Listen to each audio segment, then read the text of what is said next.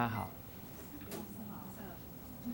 我们刚刚提到学问的几个境界，所以求学问要不断提升自己的境界。那提升的方法，莫过于要好学，要勇于改过，要能够不断力行，这样就能不断提升自己的境界。所以夫子在《中庸》里面提到：“好学近乎智。”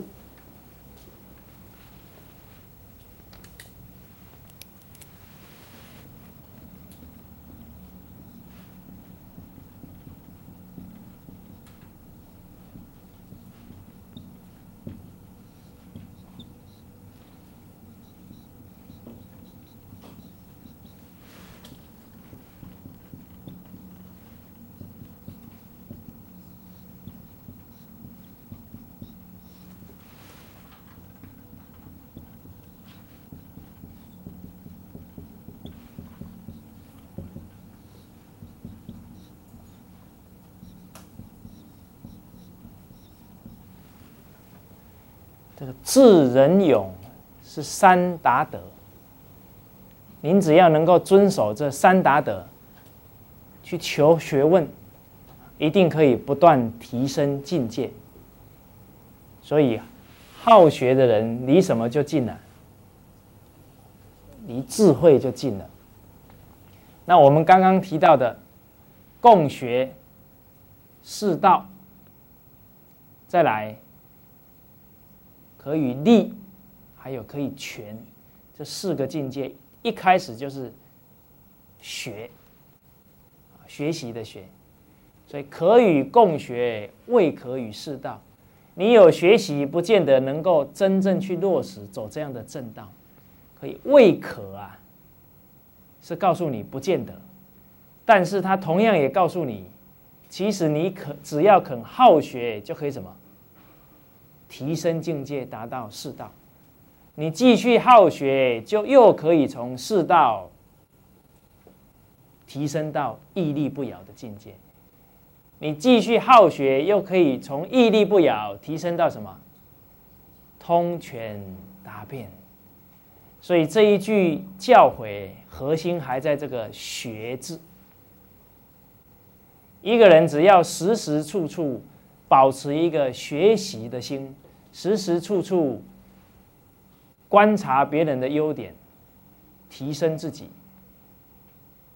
那他的学问呢，一定可以不断提升境界。所以这个好学是一个人学问成败的关键。除了好学之外，也要勇于改过。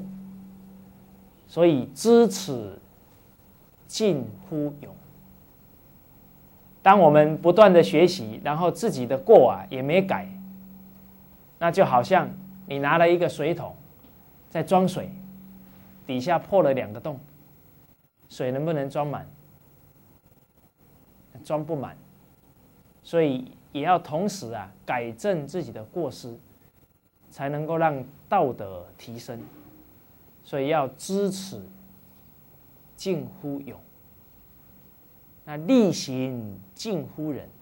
唯有你真正去做了之后，去用圣贤的教诲去对待你的家人，去对待你的亲友，你才会发觉到别人的需要在哪里。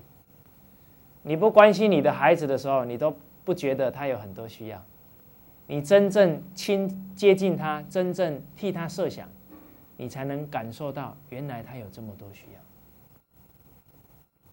常常很多老师都会问我，他说：“蔡老师你为什么有这样的精神，这样的意志，不怕辛苦去推展中国文化？”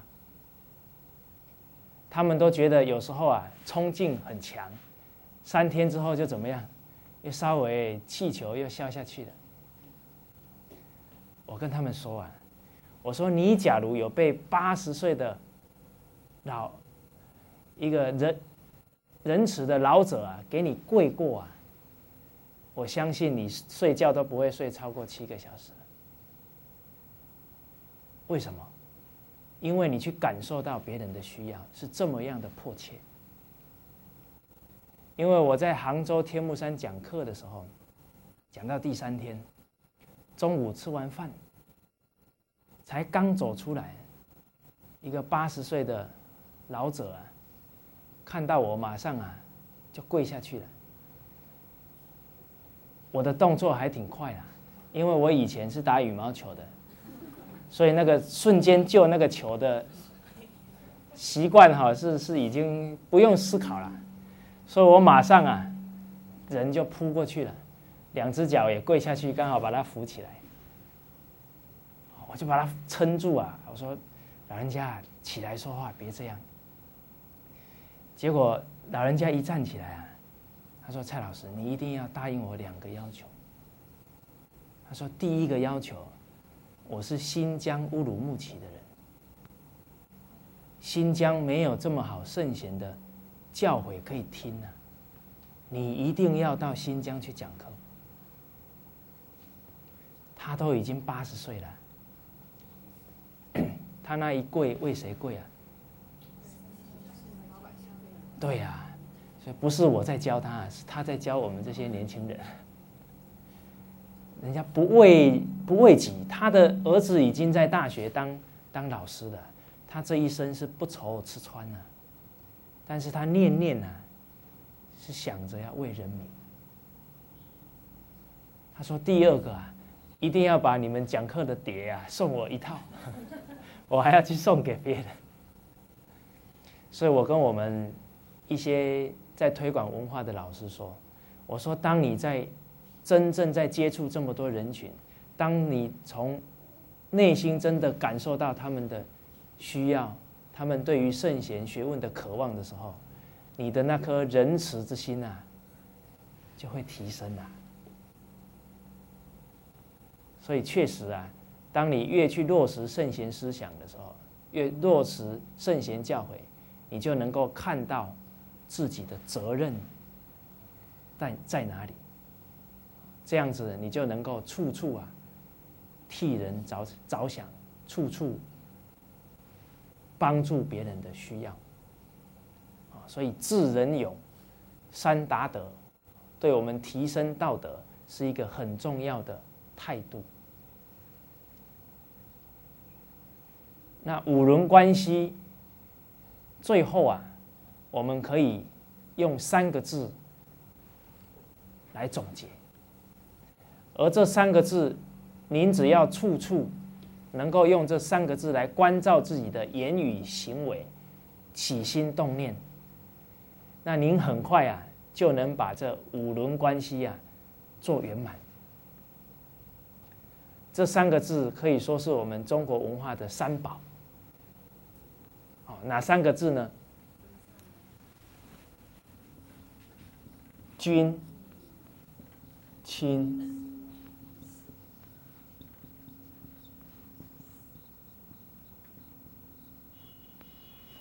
师。君亲师与天地并列5尊，万物当中最尊贵的就是天地君亲师。而君亲师就是要把天地之德啊演出来，这样的君亲师啊才能真正啊让人尊敬。那君亲师到底它的本质是代表什么呢？在外在来看，君是代表领导人，亲是代表为人父母者，师是老师。而它深层的本质啊，君代表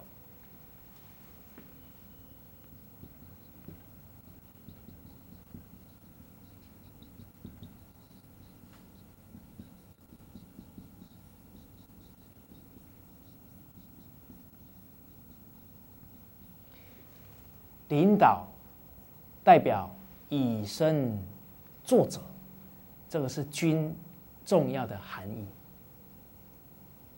亲是父母用一份关怀，用一份爱护，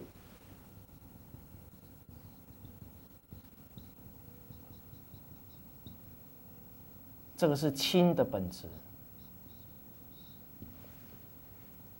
再来师，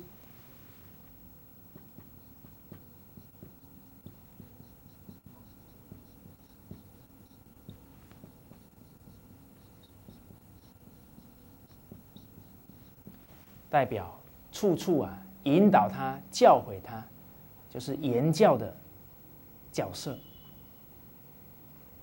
所以君、亲、师这3个角色对一个人一生特别重要。那现在有一个现象，就是为人父者、为人母者觉得孩子很难带，为人长官的人觉得员工怎么样？不听话。为人老师者觉得学生怎么样？不受教，不好教。所以是谁有问题啊？是孩子有问题，是学生有问题，是员工有问题。这样对不对？这样子就很难契入圣贤的教诲。我们中国圣贤教诲有一句心法，诸位记住了没有？行有不得，反求诸己。其实为人领导者、为人父母者、为人老师者，只要把君、亲、师都做到了，那一定可以把孩子教好，把学生带好，把员工培养好。我们来看一下，为什么现在当老板的人，员工不听话？因为他当君的时候，他有没有做到以身作则？他没有做到他可能只是他有钱怎么样，要求部属，他有这个权位拿权位压别人这么一压，表面上员工很听话，等你不在的时候怎么样？阳奉阴违了。所以不能用权势压人。我们《弟子规》说的“事服人，心不然；理服人，方无言”。你应该是用道理，用自己的好榜样去感化、去带动员工，这才是君的角色。所以领导者连君基本上没做好。再来看看他有没有做亲，有没有把员工当作自己的亲人看待？当一个老板把员工当亲人看待的时候，他的整个公司的气氛会怎么样？那绝对是互相关怀、互相照顾。我们当领导者出外旅游，比方说到海口去玩了7天回来，你的这一些部属都知道你去海口回来，结果你一回来呢，2手空空，代表你出去的时候也不会想到他们。他们本来想说还可以有椰子糖可以吃个1-2颗，结果都没半颗。假如我们一回来马上把这个椰子糖这个咖啡啦，这一些特产拿回来放在办公室里面，说来想喝的时候自己泡。他们时时刻刻可以感受到你对他的什么关怀，所以那个工作气氛就很不一样。当员工的工作气氛好工作效率自然就好。假如气氛很不好，很多员工在这里长期工作可能连身体都搞坏了。所以这个工作气氛要靠领导者有对下属的这种关怀，这种以亲人对待的态度。那领导者假如又能够做到师，因为我们的部属，他不是一来什么能力都会了，也是要透过你点点滴滴的指导，你的耐性，抓住一些机会点，提升他的能力。当我们还有这种老师的态度对他，部属跟着我们，就会觉得自己有很多的进步跟成长。他也会时时念着你教导他的这一份恩德。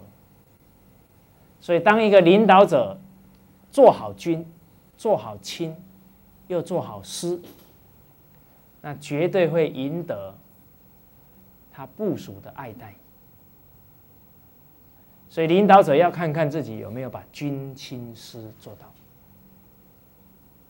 再来，很多为人父母的觉得孩子不听话，那我们来看看他君亲师有没有做好。先看他是为人父母，请问他有没有爱护孩子？爱护孩子还要学习啊，不是你想怎么教就怎么教啊，这样会像《弟子规》说的，但力行不学文，不学圣贤文章啊，任己见，昧理真。你都只是用你的想法去照顾孩子，结果呢，不只对他没帮助啊，有可能害了他。所以要学为人父，学为人母啊。你没有正确的观念，很难在这个社会当中把孩子教好。比方说，很多父母很爱护孩子，生怕他太疲劳了，生怕呢他太多压力了，所以啥事都帮他什么做得好好的。那这样有没有爱护孩子？所以我们看看现在的年轻人能不能承担挫折，能不能承担压力？没有。当他没有这个能力的时候，他这一生，他这个人生会不会走得顺畅啊？他这一生可能不知道会在哪一个关键就怎么样倒下来了。所以真正爱护孩子的人，应该懂得创造很多机会，让孩子磨练，让孩子历练才对。所以前几天我们举的例子，卢叔叔的小孩，他是创造很多机会给他孩子磨练。孩子出来找工作居然是董事长说你要多少薪水自己开。没有之前父亲给他的这么多磨练，他的能力能出来吗？所以爱护孩子，你要有理智，你要能够深谋远虑。所以为人父母爱护孩子，也要透过学习才行，不然你连亲这个角色都没做好。再来，为人父母者要做君，也就是要什么？以身作则给孩子看。我们常常举一个例子，父母都要求孩子要好学，然后呢自己坐在那里看电视，然后说你赶快给我去念书哦，我数到3哦，不然就打你。孩子在那里依依不舍，还抱着这个墙壁抱着柱子在那里撑着。后来说最后通牒，他才走上去。这么一走上去脑子里在想什么？想那个女主角、男主角现在会怎么样？他坐在书桌上能不能静心的看书那不行。所以我们为人父母的人都拿着圣贤的要求孩子，从来没有要求自己。所以当父母没有以身作则的时候，请问我们的孩子服不服气？不服气不服气那个怨气会怎么样？开始积累，突然积累到他的身高跟你一样高的时候，怎么样？他就不听你讲什么了。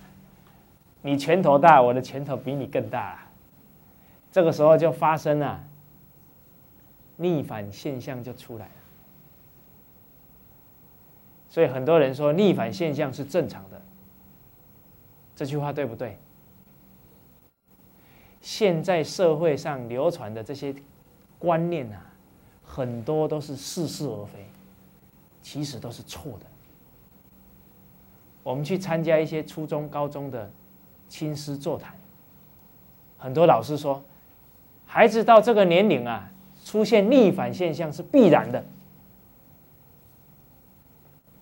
有待商榷的话，中国几千年的历史当中，从来没有记载小孩子从小在青春期的时候一定有逆反现象。这个是结果啊。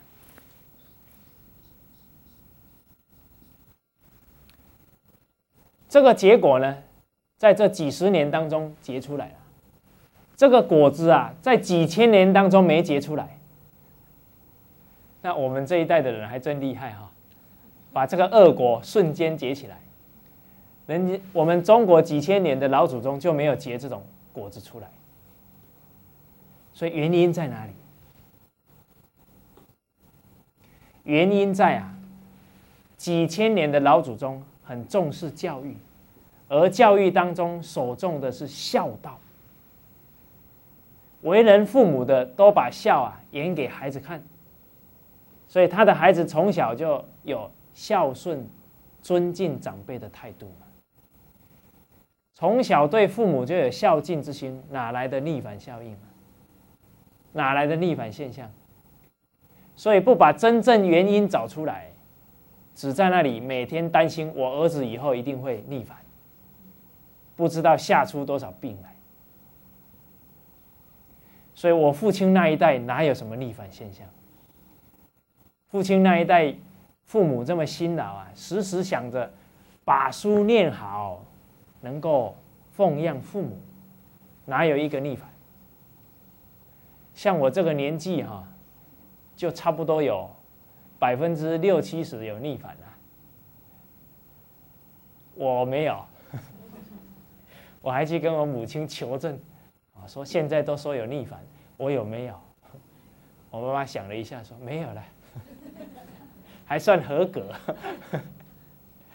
所以，当我们从小对父母有敬畏之心，从小父母啊都是言行一致，以身作则，在我们的内心对父母只有敬啊，只有畏啊，敬畏而已啊，哪来的逆反？所以我父母在我们小时候吃完饭休息一下，两个夫妻就进房间看书了。那我们这3个孩子会不会坐在沙发翘着2郎腿看电视啊？不敢啦，乖乖的什么去看书了。所以我们家是从来没有叫孩子看书的。我母亲每一次上楼都是叫我们赶快去睡了，不要再看了。所以常常啊，我母亲呢脚步声听到了，还没上楼，我的姐姐就已经把她的声音传出来了，说去睡觉啦，不要再看了。所以因为父母以身作则，所以孩子啊很自然就效仿。所以古人说啊，身教者从啊。身教呢，他就跟从你做；言教者受。你只是呢在嘴巴上要求，自己都没做到，到最后啊，家里的人一定吵起来，孩子一定啊不服你的指导。所以现在为什么孩子教不好？因为啊，大人以身作则没做到，甚至于孩子在劝你妈不要打麻将啦，你还给他打一顿。以后他听不听你的话？根本不可能听你的，也根本不可能尊重你。所以父母亲没做到，君没做到，师没做到，有一些该教诲他的时候，都视若无睹，这样也没做到教诲孩子的责任。还有的家长更夸张，很没有教育敏感度。有一个山西的官员呢，陕西的教育官员说，他有一个朋友，有一天跟他说：“我儿子真聪明，因为啊，有一天他跟我要2块钱，我拿了一张2块钱的给他，他说：‘爸爸，我要2张1块的。’他爸爸就问他：‘那不是一样吗？为什么要2张1块的？’他跟他爸爸说：‘因为2张啊，我可以送去给这个教务处、训导处2次，每一次呢可以加10分，10精不昧。’他的爸爸很高兴，你看我儿子这么聪明。这个教育官员听的时候，在那里，哎呀，父母啊，教育的敏感度有没有？没有啊，他还想说我儿子脑筋真好啊，他的孩子已经啊开始什么说谎、不老实了，要的是那个虚名啊。所以为人父母啊，该教的时候可要好好教啊。所以为什么现在的孩子教不好？我们为人父母的人没有做到军情师。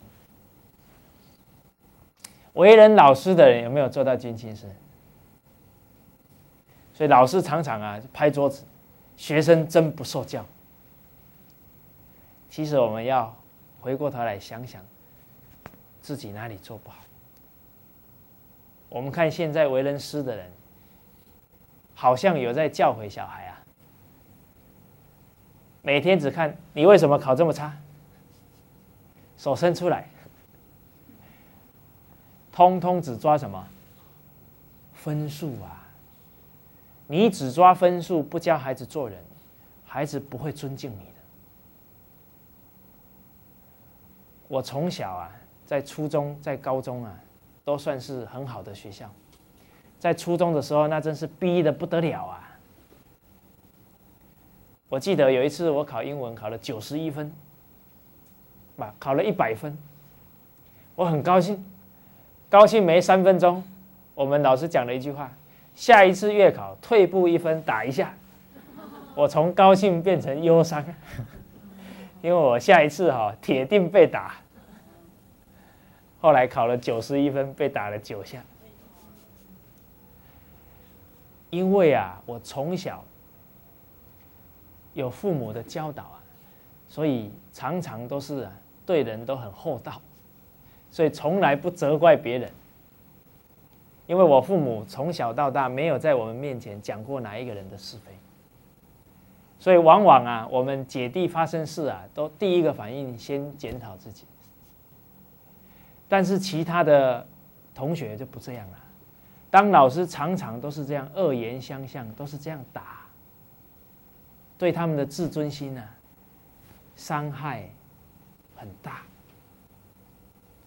所以我很多的同学啊，智商啊都超过150、140、150的，大有人在啊。我才118啊，所以他们的头脑反应都比我好很多。结果因为老师常常啊都是骂，都是打，他们开始出现厌学的现象。到最后啊，高中也没考好，很多同学连高中都没念完就退学了。所以教啊，也要教对啊。你这样子为人老师的教错了，伤了孩子的心啊。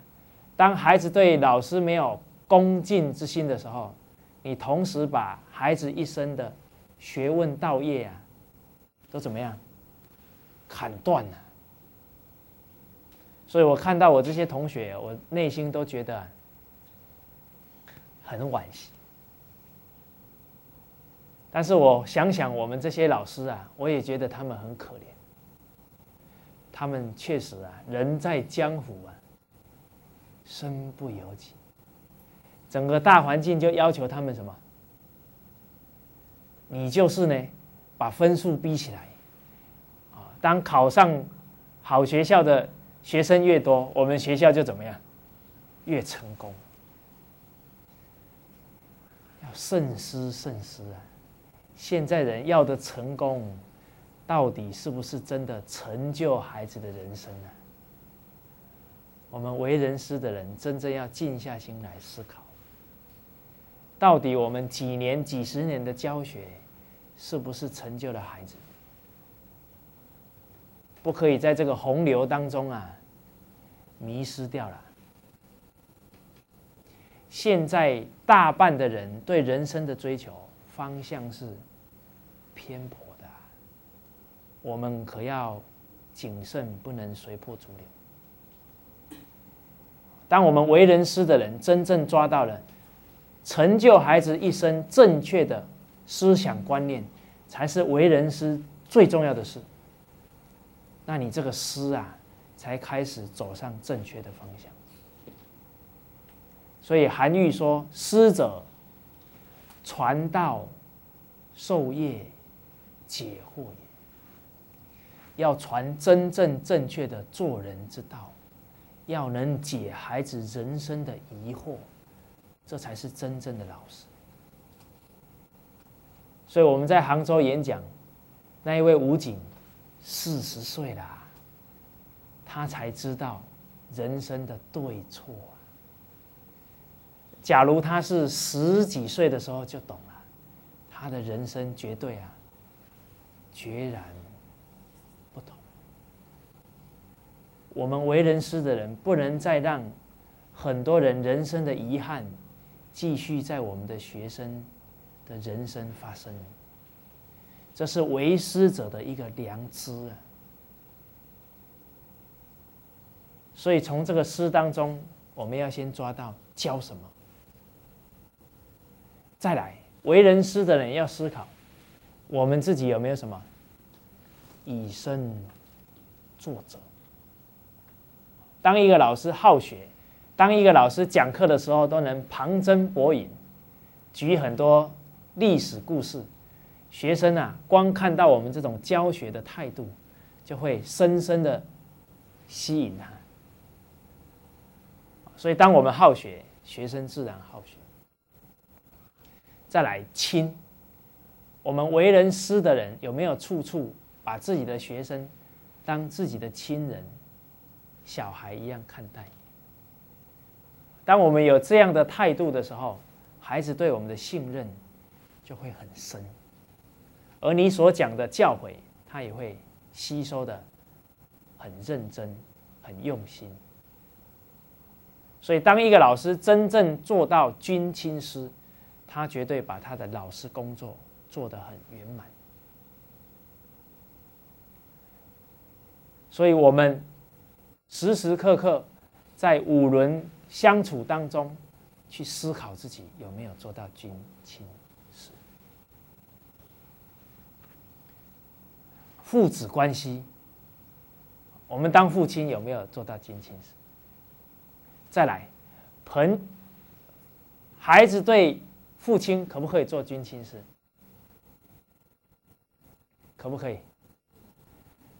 大道不弃宇宙人生大的道理是放诸四海皆准。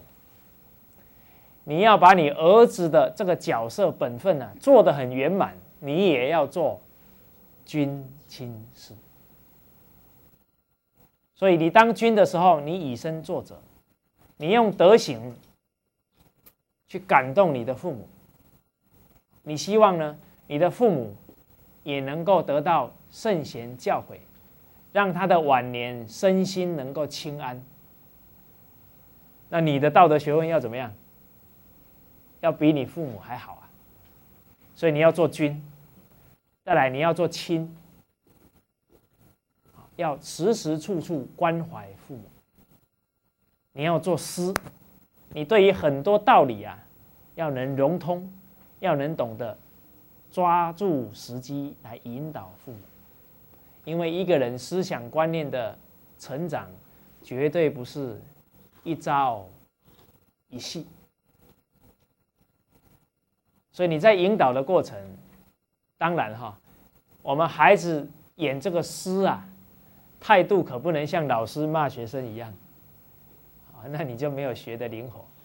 这个师是有一种抓住机会引导父母，但是在态度上呢，还是要怡无色，柔无声，态度要对。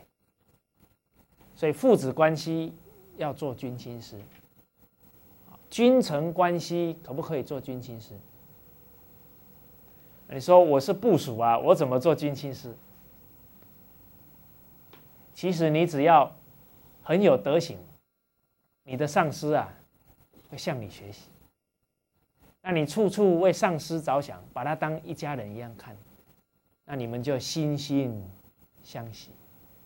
那该劝诫他的时候，该用言教的时候，你也抓住时机劝导他，那你也做到师。那你的领导人、你的上司啊，一定会非常珍惜你这种部属，也会好好提拔你。所以父子关系要做君亲师，君臣关系做君亲师。那夫妇关系呢，同样做君亲师。当你的另一半啊，打从心里佩服你，你都以身作则，你的话就很有分量。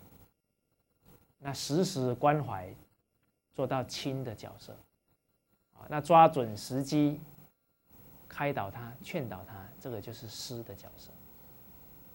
兄弟也一样，最后朋友，甚至于同事，也可以做君亲师。我们常常听到一些朋友说，我进了这个公司，就是因为有这个同事啊，在生活面、在工作面给我很多指导，甚至于在我的人生价值方面呢，也有给我很多启发。你有没有听过你的朋友谈他的另外的朋友是这么样谈出来的？有没有？没有。我有听过啊。我一些朋友就说，我就是遇到我这个同事啊，我的人生才这么不一样。那为什么他对这个同事有这么深的感受，这么深的感谢？一定是他的朋友有做到什么？君亲师，有在工作、在生活当中给他当好榜样，然后在生活当中有给他很多关怀，在他工作不明白、很多能力有缺失的时候，他还会主动啊教导他，所以他才会对这一个同事啊有这么深的感谢。所以当我们在任何一个人与人关系当中都能够做到君亲师，那每一个接触你的亲友都会啊对你佩服，见到你都会很欢喜赞叹。所以君亲师这三个字，这三个态度，我们时时拿起来关照自己有没有做到。假如能这样去关照，保证啊你的道德学问提升得很快。那我们五伦关系到这边呢告一个段落。那接下来我们要进入的是学习的次序。学问学什么？学道德，学五伦大道。那我们前面的整个课程就是讲解了这个五伦大道。当道理明白之后，要进而啊去落实，所以整个学习的顺序也是很关键。在我们的讲义里面有写到学之序啊，学之序，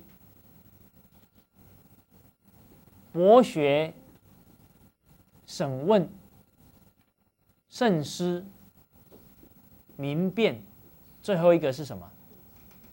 笃行。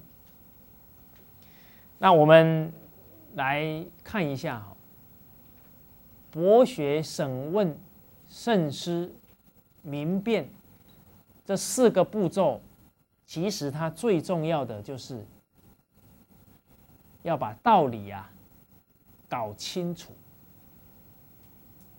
道理搞清楚，这个叫知的部分。最后一个步骤啊，是要把搞清楚的道理怎么样？要做到，要落实，所以叫笃行，这样才能知行合一。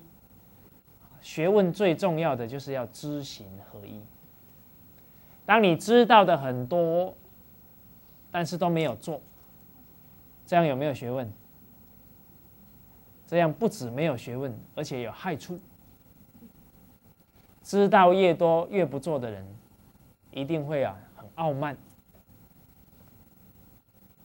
所以《弟子规》里面有2句对求学问很重要的开显，我们一定要记住这2句话：不力行，但学文。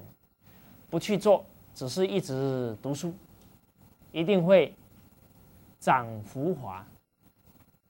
那成何人？绝对不可能成就学问。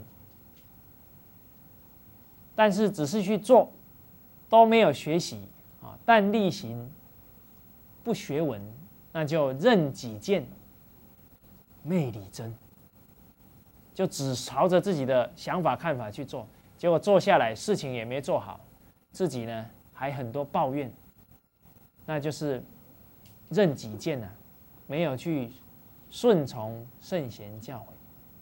所以很多人人生也很认真，也很努力，但是他人与人的关系始终没有处好，这个就是没有学习，没有学习。所以我们一定要透过博学审问、慎思明辨，把道理搞清楚，进而去落实笃行。而落实的时候，要落实在3个方面。哪3个方面呢？第一个，立身修身方面，这个是自己修养的提升。第2个方面要落实在处理事情当中，处事上。第3个方面要落实在接物，就是与人相处当中。所以学问要在你的生活，在你的工作，在你的处事、待人接物当中去真正做到。甚至于会修学的人，还在自己的存心、自己的起心动念当中去观察自己，去要求自己。那古代人求学问的态度如何？这个呢，我们值得来学习。很多人求学问都很有意愿，常常听朋友劝告也好，或者听一场演讲下来，觉得道德学问很重要，马上回到家里就把书柜里面那一些书赶快怎么样拿下来，1007、8本书都放上去，说这一次我一定呢要好好的把这些书读完。好，这个热度持续几天？持续几天可能3天以后又不知道到哪里去了。所以我们常常立志要好好读书，但是也常常就荒废掉。所以古人说：“君子立志长，小人常立志。”君子一下定决心，一定要成就学问，他就怎么样？终身不改，很有恒心的，很有决心的，坚持到底。那没有这种态度的人常常在那里说：“我这一阵子一定要把书好好读好，我的人生一定要从现在开始好学。”但是后来怎么样？又不见了。这种志向常常会不见到最后自己对自己有没有信心？就没信心了。当然一个人的志向能够坚持下去，还有一个重要的原则，就是你要先立定好志向，你这个学习才能够贯彻下去。人生没有目标你很多的努力到最后就没有动力了。其实我是常常励志的人，常常下决心要好好念书。每一次我记得高中考试也好，或者大学考试也好，每一次考完试呢，我总会说，下一次以后我一定好好念书。我还记得大学考试考试卷后面呢，老师都会有一行呢，写到说，您对这一个学习的学习有什么样的感受？好，我们就会开始发怒忏悔，开始说，我这个不够认真这一个暑假我一定会用功读书然后写一写，老师看了还有点欣慰就没有把你当掉。所以也是常常励志但是始终没有真正坚持下来。我到外面出社会开始工作，换了工作也换了7、8个工作，所以我父亲看我，觉得我都是3分钟热度。你们看得出来吗？你们太仁慈了，都没有给我难堪。我就是3分钟热度，热一下呢就冷了。但是诸位朋友，我为什么会冷掉因为我每一次热爱一个东西，后来发现它不是我想要的，我就又离开了。我曾经在教育训练机构待了2年的时间，专门办很多课程给人家来上，结果一来上都是几千块，甚至于有上万块。我很热衷，为什么？因为他们假如接受这些课程而改变一生，这种工作很有意义，所以我是我们公司业绩最好的。但是做了几个月下来，我发现很多上完课的人，人生有没有变？没有变不止没有变他们更辛苦，因为花了那个钱经济压力更大，所以我看不下去了。我赚的钱是他们制造他们的痛苦。后来我就离开教育训练界。当然在这个过程，我们也看到一些现象，就是演讲的人说一套做一套。所以后来呢，我们也不愿意继续这样子做下去。所以当我离开的时候，因为还有这一份良知所以离开之后，可能是老祖宗冥冥当中的祝福，我就翻开圣贤经典，结果一翻开那个情绪无法形容，坐都坐不住站起来拍桌子，说这么好的教诲双手奉送给你，你不要，还去花一大堆钱，所以觉得自己实在是很愚痴那也很庆幸终于怎么样打开了。那更有一份使命，要让圣贤的教诲利益更多的人。所以我的3分钟热度从此怎么样消失了，因为找到真正人生一生值得追求的目标。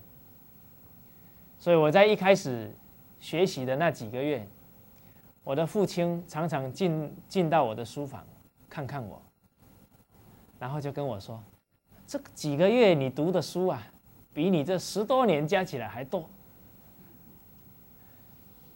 我父亲很惊讶，这个3分钟热度的儿子怎么变了？我就看看我父亲啊，也没答话。因为啊，我们要表现到某种程度啊，才是我们说话的时机，话不要太多，要沉得住气。所以我笑一笑呢，继续看我的书。所以就在这整个接触的这5、6年啊，方向目标啊就没有再换过。那也深入经典当中，可以感受到古代人对于求学问的态度，确实我们是跟不上。只要下定决心，终身不改。所以《中庸》里面有一句话，就提到了我们圣贤人求学的态度。我们来看一下：有福学，真正要学了，学之弗能。学了之后没有学到会，怎么样？弗错也，绝对不中断，很有决心。所以学一定要学到能会，他才肯罢休。所以这一段教诲啊，对现代人常常都是阳奉阴违，真正啊是最好的对治方法。因为我们最缺乏的就是恒心，而恒心就是求学问成败的一个重要关键。所以博学啊，一定要学到能，一定要学到能。有福问，有去请教别人，问之弗之，问了之后没有知道，没有搞清楚，弗错也。这个错啊，就是不放弃。所以你问别人、请教别人，一定要什么？打破砂锅问到底，一定要问到懂。很多人啊，问别人没问懂就怎么样啊？算了。所以学问常常是一知半解。那一知半解不打紧啊，别人问你，你还随口给他说说，那又害到别人。所以问的话，一定要问到知道。所以我们看看古代人的那种求学态度啊，确确实实我们要学。再来，有福思，有去思考啊，慎思嘛，思考，思之弗得，思了之后没有定论，没有考虑清楚，怎么样？也不放弃，弗错也。一定要思考到啊，有定见，思考到知道自己要如何下手才行。不然很多像我们很多会议开了2、3个小时，想到最后说好了，下次再说吧。哪有那么多时间在那里下次再说？所以思考啊，一定要有所获得，有所定见才行。再来，有福辨，有去辨别，辨之弗明，弗错也。你去分辨一些人，分辨一些事物，一定要分辨到明白了，才可以什么？才可以放手。你没有分辨明白，绝不放弃。不然你不就白分辨、白去判断了吗？最后，有福行，你有去力行圣贤教诲，但是行之弗笃，就做的不踏实，不够啊扎实，这样也不行。你不能呢，圣贤教你呢要孝顺父母，你才做20分，这样行不行？这样不行。所以一定要做到非常扎实，笃行嘛，笃实，才能够算是把学问扎好。最后提到了，人一能知，几百知。别人一次就做到了，没关系，我们不气馁。勤能补拙，他一次做到了，我有做100次也要做到的决心。能一能知，几百知；能十能知，几千知。人家做10次做到了，没关系，我做1000次也要把它做到。当人有这样的决心求学问的，果能此道矣。虽然愚笨，也会什么？明白啊，开智慧啊。虽然软弱，也必能变成一个刚强、一个很有行事原则的人。所以这一段话提供我们很重要的修学态度。那下一节课我们就进入整个学习顺序。那先到这边，谢谢。